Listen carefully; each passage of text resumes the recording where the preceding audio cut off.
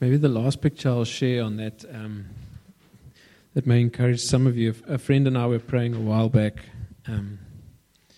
around all these things that happen in the world today that are fearful. And he saw a picture that stuck with me, but it was of a child that was in a car seat. Everyone had driven somewhere, and the child was in the car seat, but the car was now in the yard, at the garage, at home, and the child was still sitting in the car seat. And even though they were at home, safely arrived, everything was there, but the child was still bound to his car seat by something, and choosing to sit there rather than get out and play and be a child. And so it's a little picture that I want to share with you. Maybe that encourages some of you, perhaps to get out of the car seat and live your life for God. Anyway. Okay. Just organize myself here.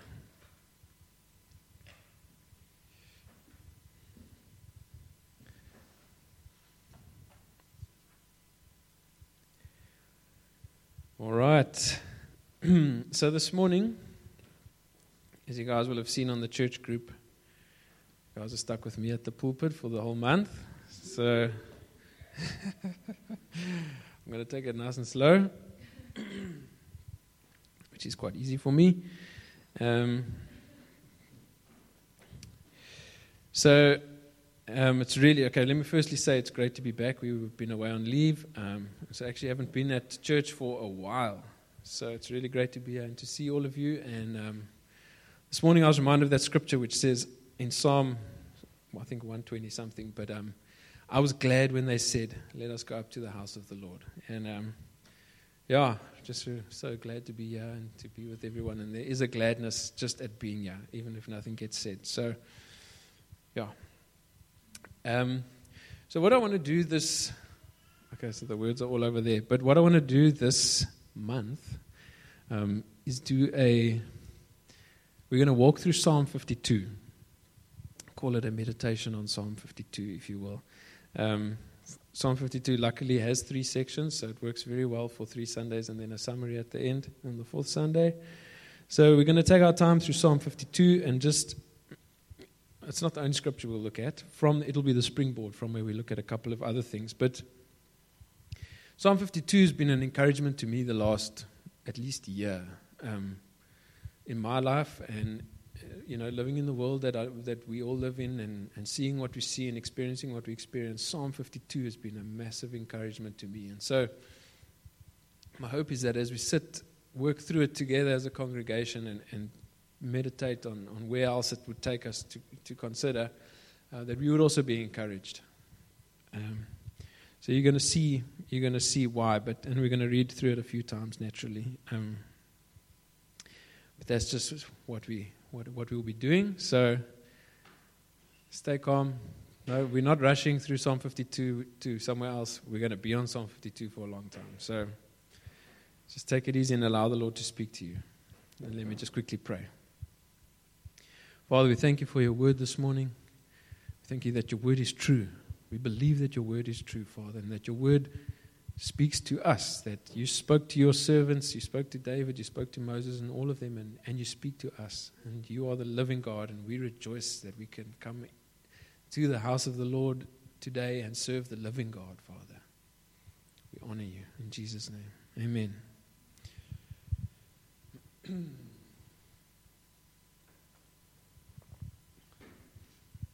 All right, so without further ado, let us read Psalm 52. I'll give you the background and everything to Psalm 52 in a while, but I'm going to read through it twice in the ESV, and then I'm going to read through it once in the Message. I'm going to have to find it because I can't see these. Okay, I'll find it. But the Message, I like to read the Message as well. It sometimes puts it in very nice everyday language, and so it adds color. Okay, Psalm 52 in the ESV. I think it should be on the screen there, low. So this is, before we get there, the intro to the psalm is, to the choir master, a maskil of David, when Doeg, or Dag, or Doch, or Doeg, I don't know how you say D-O-E-G, but the Edomite came and told Saul, David has come to the house of Ahimelech. And so the psalm starts. Why do you boast of evil, O mighty man? The steadfast love of God endures all the day. Your tongue plots destruction. Like a sharp razor, you worker of deceit. You love evil more than good, and lying more than speaking what is right. You love all words that devour, O deceitful tongue. But God will break you down forever. He will snatch you and tear you from your tent. He will uproot you from the land of the living. The righteous shall see and fear, and shall laugh at him, saying, See the man who would not make God his refuge, but trusted in the abundance of his riches, and sought refuge in his own destruction. But I am like a green olive tree in the house of God. I trust in the steadfast love of God forever and ever. I will thank you forever, because you have done it. I will wait for your name, for it is good, in the presence of the godly. So I want to read that again in the ESV, but you may have noticed the 3 sections there. It's 1 section per slide. So the first section, why do you boast of evil, O mighty man? The steadfast love of God endures all the day. Your tongue plots destruction. Like a sharp razor, you work of deceit. You love evil more than good, and lying more than speaking what is right. You love all words that devour, O deceitful tongue. And then section 2, but God will break you down forever. He will snatch and tear you from your tent. He will uproot you from the land of the living. The righteous shall see and fear, and shall laugh at him, saying, See the man who would not make God his refuge, but trusted in the abundance of his riches, and sought refuge in his own destruction. And then section 3, but I am like a green olive tree in the house of God. I trust in the steadfast love of God forever and ever. I will thank you forever because you have done it. I will exalt, I will wait for your name, for it is good, in the presence of the godly. And I'll quickly read that from the Message. Why do you brag of evil, big man? God's mercy carries the day. You scheme catastrophe. Your tongue cuts razor sharp, artisan in lies. You love evil more than good. You call black white. You love malicious gossip, you foul mouth. God will tear you limb from limb, sweep you up and throw you out, pull you up by the roots from the land of life. Good people will watch and worship. They'll laugh in relief. Big man bet on the wrong horse, trusted in big money, made his living from catastrophe. And I'm an olive tree, growing green in God's house. I trusted in the generous mercy of God then and now. I thank you always that you went into action. And I'll stay right here, your good name, my hope, in company with your faithful friends. So that's Psalm 52, and I was actually quite encouraged last week to see that I saw Willem had a picture of an olive tree here, which seems to be maybe a little bit of a theme, but certainly the olive tree part in the psalm is what really spoke to me those many months back. And I think the context for myself was a lot of stuff happens in the world. And I'm not going to mention specifics because it's actually anything and everywhere in all countries, at all places. There's something terrible going on, something evil, people doing evil things. And it's far away, and I don't know how to deal with it, and I think about it, and and I have questions, and you think, all sorts this way, that way, that way. And I saw the last part, and I was like reading that last part. I was reading through the psalm, and I could resonate with David's emotions there. You know, you could see blatant evil happening, and you can see David communicating this. You know, you big man, you're plotting all this evil. Why you do this? And David responds, but David's last response stood out to me because he says, "I'm like a green olive tree. I see all of this going on, but I remain like a green olive tree." And I realized I was far from a green olive tree. I was going through some of the same emotions as David, looking at these things, trying to process all the stuff that happens in the world. But I was drying up quite badly inside. So very far from a green olive tree. So I thought, okay, well, how does David see all of this? And then at the end still say, I'm like a green olive tree. I'm flourishing in the presence of God. Where the opposite was almost happening to me. I was growing cold, struggling with thanksgiving, struggling with worship. So that's where this meditation comes from. And so that's what I hope will encourage you. And so, as I said, we're going to take it nice and slow. So the background to this psalm is very interesting. So, as I said, it starts with Doeg the Edomite. But before that, what we have in this, so the story unfolds in Samuel, which we'll read just now. But we'll read 1 Samuel 22, and we'll see what Doeg does through Saul's command, and why David reacts the way he does. But the backstory is that David's killed Goliath already. He's gaining prominence in the kingdom. People are saying, oh, Saul kills thousands, David kills tens thousands. And so David's already been anointed as king, and he's already heading that way. And Saul has already been rejected as king and is feeling threatened by that in all the ways that we see him. In all those stories in Samuel, it becomes clear what's becoming of Saul, having been rejected as king. So Saul, I like to say, he had been rejected, and now he was dejected. He did not take it well. He could not take it, and became a very malicious and murderous person. So much so that he actually tries to kill David in the end in his jealousy. And he believes David's conspiring with Jonathan, and Saul just has it out for David in a big way. His heart towards David flips completely. And David's actually on the run from Saul. And first David goes and hides with Samuel. And then he hangs out there, and then eventually, through David's discussions with Jonathan, Jonathan tests Saul to see now, what's my father's heart towards David actually? And in that encounter, Saul actually throws his own spear at Jonathan and really loses it. And in the end, there's that story where David hides in the field and Jonathan shoots arrows and whatever to communicate to David, you need to get out of here. Saul is going to kill you if he sees you. So David and Jonathan part ways, and David's really on the run. And so he goes to this place called Nob, to Ahimelech the priest. And when he gets to the land of Nob and Ahimelech and the priests and all of them who are there, he's hungry and he's on the run, and so he asks the priest for food. And so a little bit of back and forth between Ahimelech and David, but Ahimelech gives him the bread from the temple, which is the story that Jesus quotes again later when the Pharisees get on Jesus' case about the disciples picking corn on a Sunday. He says, don't you know that David ate the holy bread from the temple? So that's another story from another day, but this is that actual first event. So Ahimelech gives David food, but David, when he goes there, actually is not completely honest with Ahimelech. Ahimelech says, what's this now, David, that you come here alone and looking like this? And David says, no, I'm on a secret mission from Saul, and so on and so on. Ahimelech says, okay, what does he got except David's word? So Ahimelech gives the bread to David, and then the scripture says, kind of as an aside, says, but Doeg the Edomite was there. For some reason, it says he was detained before the Lord. I'm not 100% sure what that means. But anyway, he was there at this place where the priests lived.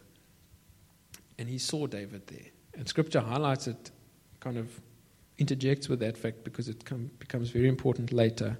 So anyway, Doeg sees David there, and he sees all of this happening, all of this, Ahimelech giving David food, and then David says, don't you have any weapons? And Ahimelech says, well, the only one we've got here is the sword of Goliath, Goliath's sword that you took from him when you killed him. So we've been keeping it here, and David says, oh man, there's no sword like this, and he takes it. And then he heads on his way. So he's received food and weapons from Ahimelech, and Doeg sees all of this. Then, just briefly, David runs to Ashish, which is another place, and that's the place where they recognize David, and they say, but this is David, the guy who's just started conquering all these lands. And David thought he was going to go there for safety, but all of a sudden he thinks maybe they're going to take him out, and he starts acting crazy. He pretends like he's got epilepsy or something. He starts drooling down his beard and hitting his head against the wall and everything to try and escape. And then Ashish says, this guy's a madman. Take him away from me. And then, so he escapes that, and then he flees to the cave of Adullam. So this is the start of David's hiding out in the caves. And from there, his parents join him. And then all sorts of other people join him. Scripture talks about, it's like people, real outsiders, all were drawn towards David. And they came there and eventually had an army of about 400 random soldiers, people that wanted to fight in his cause because they were pretty much rejected by wherever they were. But then David then takes his parents to somewhere else safe. He says, you guys are a bit old to be hanging around with me and these guys now. It's not very safe. I'm going to take you to Mizpah. So he takes them there. And then the long and the short, we don't know how much time passes, but eventually Saul gets wind of where David is. So as I said in the beginning, Saul is really out to get David. David is hiding in the cave. But somehow Saul comes to find out where David is.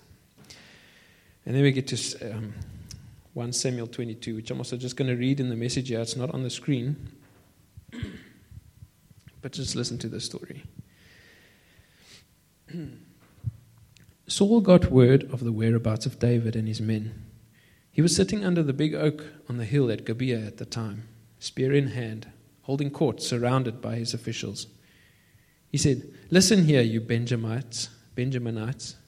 Don't think for a minute that you have any future with the son of Jesse. Do you think he's going to hand over choice land, give you all influential jobs? Think again. Here you are, conspiring against me, whispering behind my back. Not one of you is man enough to tell me that my own son is making deals with the son of Jesse. Not one of you who cares enough to tell me that my son has taken the side of this outlaw." Then Doeg the Edomite, who was standing with Saul's officials, spoke up. "I saw the son of Jesse meet with Ahimelech, son of Ahitub, in Nob. I saw Ahimelech pray with him for God's guidance, give him food, and arm him with the sword of Goliath, the Philistine." Saul then sent for the priest Ahimelech, son of Ahitub, along with the whole family of priests at Nob. They all came to the king. Saul said, "You listen to me, son of Ahitub." "Certainly, master," he said. "Why have you ganged up against me with the son of Jesse, giving him bread and a sword, even praying with him for God's guidance, setting him up as an outlaw, out to get me?" Ahimelech answered the king, "There's not an official in your administration as true to you as David, your own son-in-law and captain of your bodyguard. None more honorable either. Do you think that was the first time I prayed with him for God's guidance? Hardly. But don't accuse me of any wrongdoing, me or my family. I have no idea what you're trying to get at with this outlaw talk." The king said, "Death, Ahimelech, you're going to die, you and everyone in your family." Then the king ordered his henchmen, "Surround and kill the priests of God. They're hand in glove with David. They knew he was running away from me and didn't tell me." But the king's men wouldn't do it. They refused to lay a hand on the priests of God. Then the king told Doeg, "You do it. Massacre the priests." Doeg the Edomite led the attack and slaughtered the priests, the 85 men who wore their sacred robes. He then carried the massacre into Nob, the city of priests, killing man and woman, child and baby, ox, donkey and sheep, the works. Only one son of Ahimelech, son of Ahitub, escaped, Abiathar. He got away and joined up with David. Abiathar reported to David that Saul had murdered the priests of God. David said to Abiathar, "I knew it. That day I saw Doeg the Edomite there, I knew he'd tell Saul. I'm to blame for the death of everyone in your father's family. Stay here with me. Don't be afraid. The one out to kill you is out to kill me too. Stick with me. I'll protect you." So from there, David writes a couple of psalms actually while he's in that cave. And Psalm 52, we read, is the one that he writes after he finds out what Doeg has done, what has happened.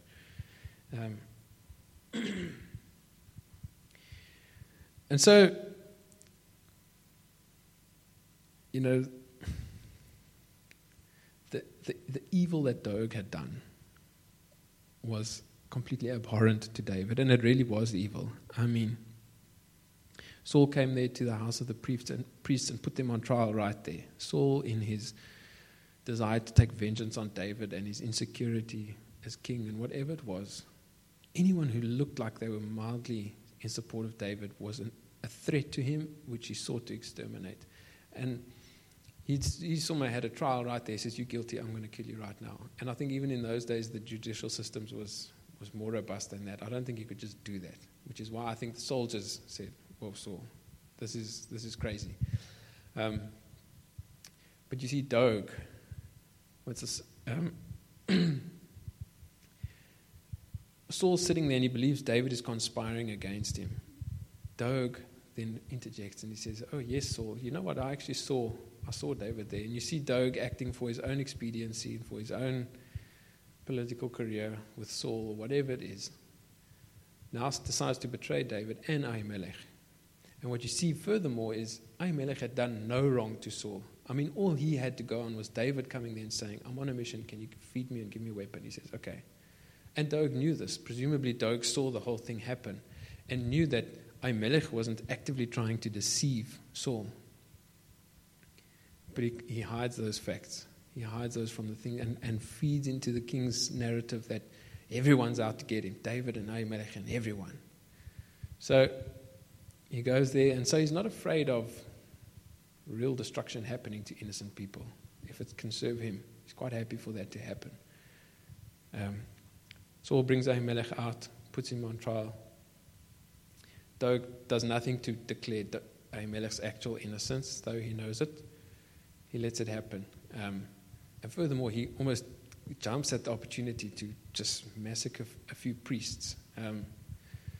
So it was a punishment that did not fit any crime. There was no crime on Ahimelech's part, but there was this like pouring out of vengeance and murder on Ahimelech and his whole family. So Doeg goes ahead and kills his whole family.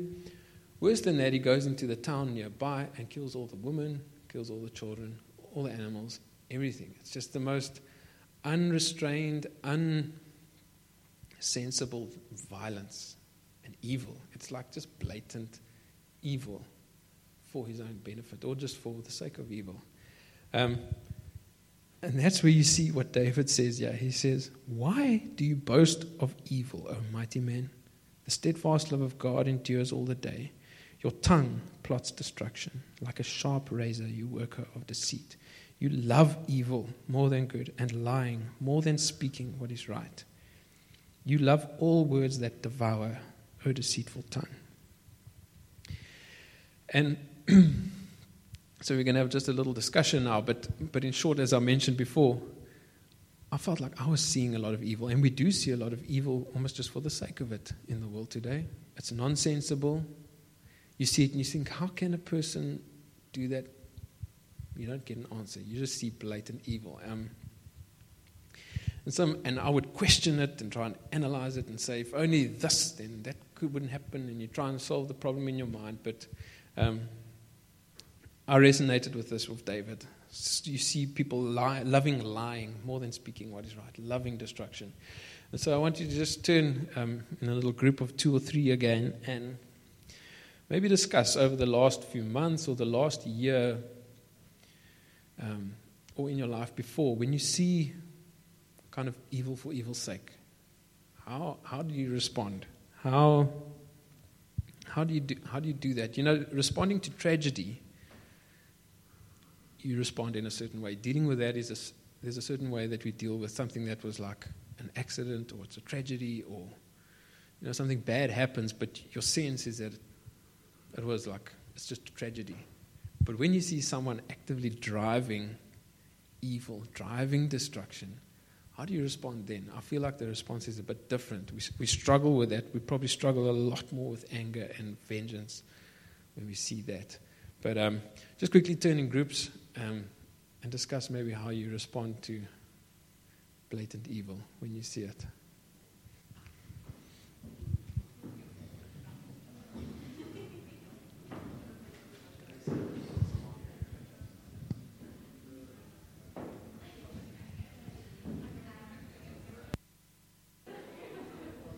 Okay. See, some people are finished talking. Others will just carry on if I don't stop you.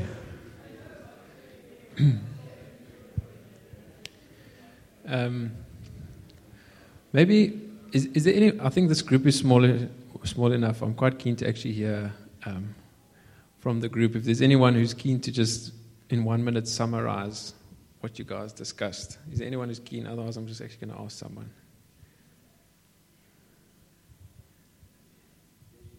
Pete, what did you guys say? Pete, would you mind just sharing maybe what you guys said there? Yeah, you can maybe stand up so all of us can hear. Very good, very interesting. Cool. Thanks, you guys, for sharing and for discussing and participating. I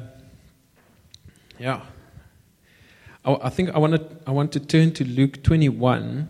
Again, I'm going to read it from the ESV and from the Message, but Luke 21, verse 25 to 36. This is Jesus is talking to the disciples about the end of days. So the preceding chapters are Jesus foretells the destruction of the temple. Jesus foretells wars and persecutions. Jesus foretells the destruction of Jerusalem. And then we're going to start here at verse 25 and the coming of the Son of Man. And so from the ESV, I think that's on the slides, it says, "And there will be signs in sun and moon and stars, and on the earth distress of nations in perplexity, because of the roaring of the sea and the waves, people fainting with fear and with foreboding of what is coming on the world.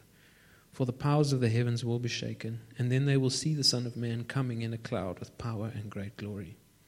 Now when these things begin to take place, straighten up and raise your heads, because your redemption is drawing near." And he told them a parable. "Look at the fig tree and all the trees. As soon as they come out in leaf, you see for yourselves and know that the summer is already near. So also, when you see these things taking place, you know that the kingdom of God is near. Truly I say to you, this generation will not pass away until all has taken place. Heaven and earth will pass away, but my words will not pass away. But watch yourselves, lest your hearts be weighed down with dissipation and drunkenness and cares of this life, and that day come upon you suddenly like a trap. For it will come upon all who dwell on the face of the whole earth. But stay awake at all times, praying that you may have strength to escape all these things that are going to take place and to stand before the Son of Man." I'm quickly going to just read for us from the Message, the same passage. "It will seem like all hell has broken loose. Sun, moon, stars, earth, sea, in an uproar, and everyone all over the world in a panic, the wind knocked out of them by the threat of doom, the powers that be quaking. And then they'll see the Son of Man welcomed in grand style, a glorious welcome. When all this starts to happen, up on your feet, stand tall with your heads high. Help is on the way." He told them a story. "Look at a fig tree, any tree for that matter. When the leaves begin to show, one look tells you that summer is right around the corner. The same here. When you see these things happen, you know God's kingdom is about here. Don't brush this off. I'm not just saying this for some future generation, but for this one too. These things will happen. Sky and earth will wear out, but my words won't. But be on your guard. Don't let the sharp edge of your expectation get dulled by parties and drinking and shopping. Otherwise, that day is going to take you by complete surprise, spring on you suddenly like a trap, for it's going to come on everyone, everywhere, at once. So whatever you do, don't go to sleep at the switch. Pray constantly that you will have the strength and wits to make it through everything that's coming and end up on your feet before the Son of Man." And then the last little scripture that I'll read, it's the same passage, with the same message of Jesus just written in Matthew. I'm just going to read it from there. I think that's the next slide there. Low. So it's the same passage, and in the ESV, Jesus says, "And because lawlessness will be increased, the love of many will grow cold." And in the Message it says, "For many others, the overwhelming spread of evil will do them in. Nothing left of their love but a mound of ashes." So we've got two different, so Jesus is talking about the end of days, and David's talking about quite a specific thing with Doeg. But I believe they both contain instructions for us and would help us to deal with evil. So, both in Jesus' words and in Jesus' words, he says it's coming. Evil is coming. A lot of evil will happen, and evil and calamity can and will get hectic. And Jesus has clear things on how he wants us to respond. So in the scriptures there, we see the two different responses. I think that's the next slide that I've highlighted a little bit there.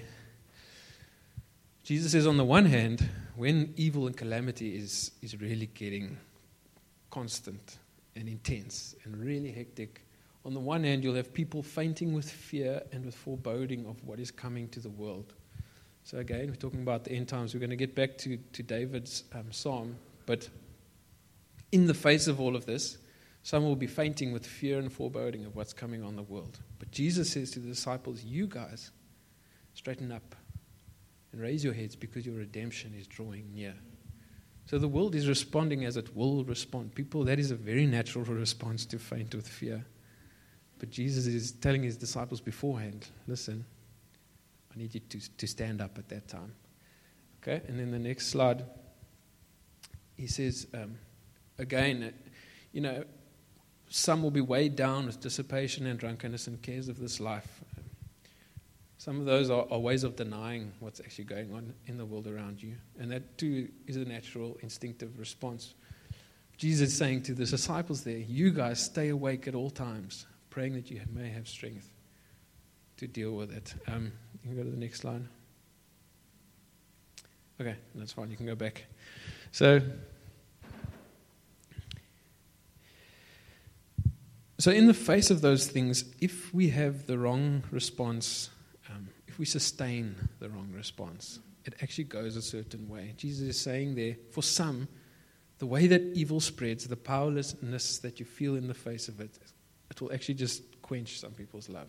And can quench your love for the Lord, and can quench your worship and your thanksgiving. It can really just, if you are sustaining bitterness or anger or vengeance or fear, those things kill off like the life of God in you. They really choke it out. They choke out love. You struggle to love God. You struggle to worship Him. You struggle to love others. You become suspicious of others all the time. Or proudful and kind of, you may actually become malicious yourself. So what I want to say there is that those initial responses, you're not, to feel anger in the face of evil is good. Like, you're not wrong for feeling angry, to say, you don't want to go, that's really evil, and then say, it's actually not so bad, shame, what a broken soul, let's have pity. No, like, evil is evil, and as believers we need to be able to recognize evil and still call it evil. To the contrary, this translation says, the evil man calls black white, white black, evil for good, good for evil.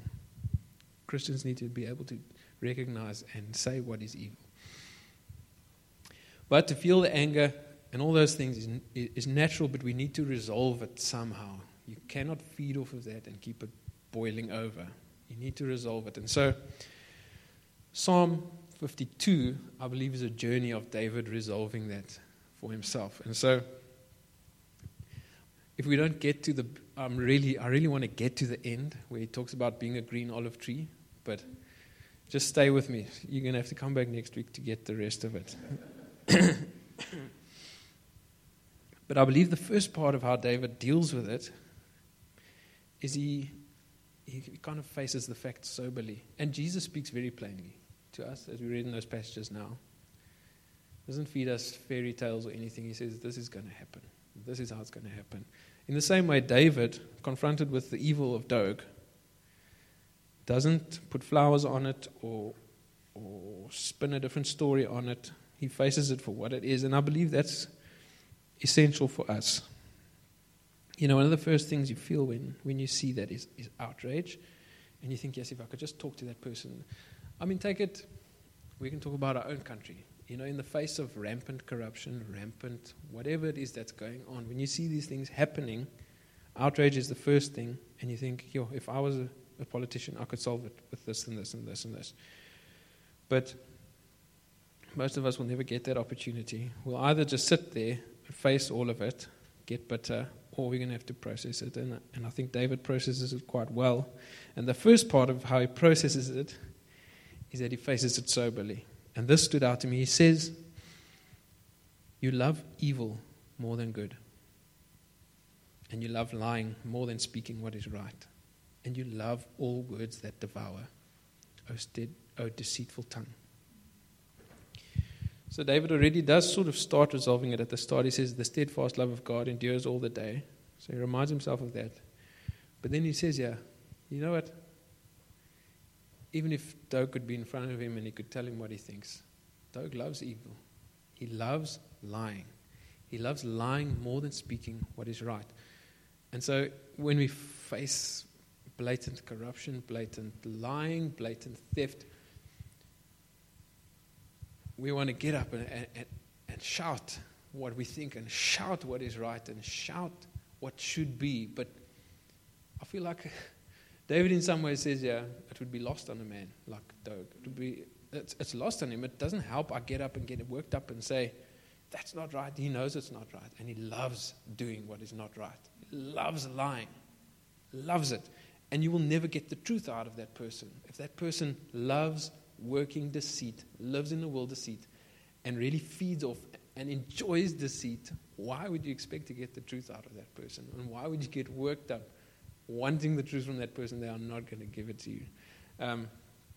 Which I think can be a bit of a relief, because I found myself getting really worked up. And if I could just say this to that person, if I could just say, make a plea to this person, like, how can you? That's when we see this evil, when you see in our country lots of looting and stealing and killing and whatever, just seems blatantly for the sake of it. Our response is, how can you do that? How can you? Why would you? But I think, in many times, and in David's case, for him, that was Doeg. Doeg was happy to do that. Doeg loved doing that. And there will be people who love carrying out evil, love carrying out wickedness, love carrying out destruction. The destruction is not an unintended byproduct. That's actually the goal for some. Some who've kind of been taken captive by Satan to do his will type of thing, as Scripture talks about it sometimes. But in the working of evil, we know it's a spiritual origin, but words are not going to change that. So it might sound very cynical now, but as I said, this is part one of the processing. And I think that can help us because our hope, sometimes we wind up hopeless because our hope was actually misplaced to start with. Yeah. We think, when you see this person's not becoming uncorrupt, this person's not deciding to tell the truth, like they were never going to anyway. So that's already a hope deferred. You hoped for something that probably wasn't going to happen, and now you're hopeless. So just might as well not go there and put your hope in something more steadfast, which is what David does. He says, the steadfast love of the Lord endures all the day. That's really where his hope is anchored. So our outrage, our indignation, our pleas for reasonableness, compassion, restraint, consideration are all in vain in the face of blatant, barefaced evil. These workers of evil love lying. They love destruction. They love devouring the innocent. In the same way that Doeg did, he loved to take down Ahimelech and his whole family and somehow wipe out the whole town. He just loved it. A bloodthirsty man. Any pleas for compassion and restraint would have been completely in vain.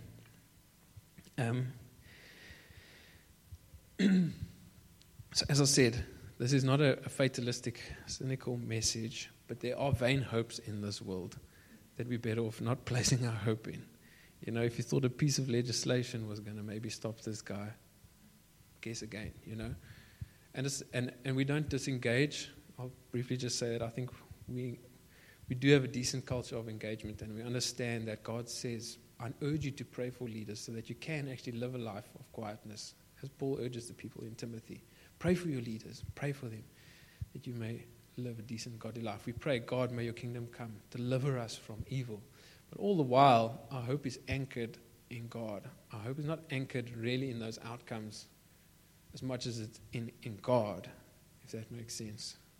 And we engage and we fight with what we've got and so on. So I don't want to go off on a big tangent, but that's just to say this is not a hide in the hole and grow bitter and cynical and shrink down, because evil will be evil.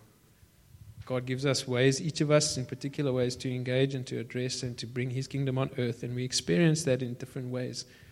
But the truth of the matter is, until the kingdom of God is consummated, and evil is overthrown once and for all, there will be barefaced displays of evil that no government can fix, that no pleas can restrain.